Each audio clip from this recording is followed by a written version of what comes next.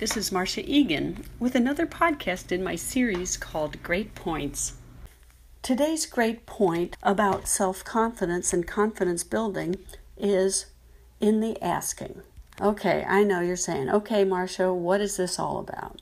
The point I'm making here today is that people who have self-confidence are not afraid to ask for help.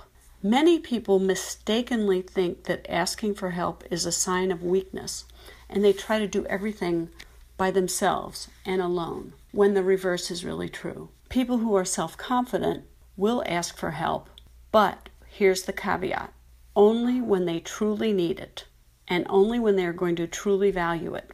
You should never be asking for help in a manipulative kind of way to get somebody to come into your program or to make them feel a certain way when you don't really need the help.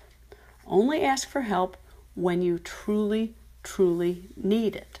And ask for it from people who can truly help you rather than frustrating people. I think everybody who's listening can identify with a time that someone else asked them for help, asked you for help. How did you feel? You felt honored. You felt like they respected you. So why wouldn't you ask for help from a coworker, from a friend, from a family member when you truly need it?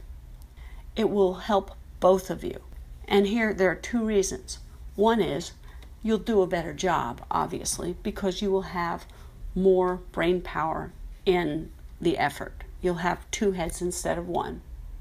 The second is you're going to make an ally out of that person, because all of a sudden that person is going to be more invested in your success. So the next time you truly need help, do not hesitate to ask for it.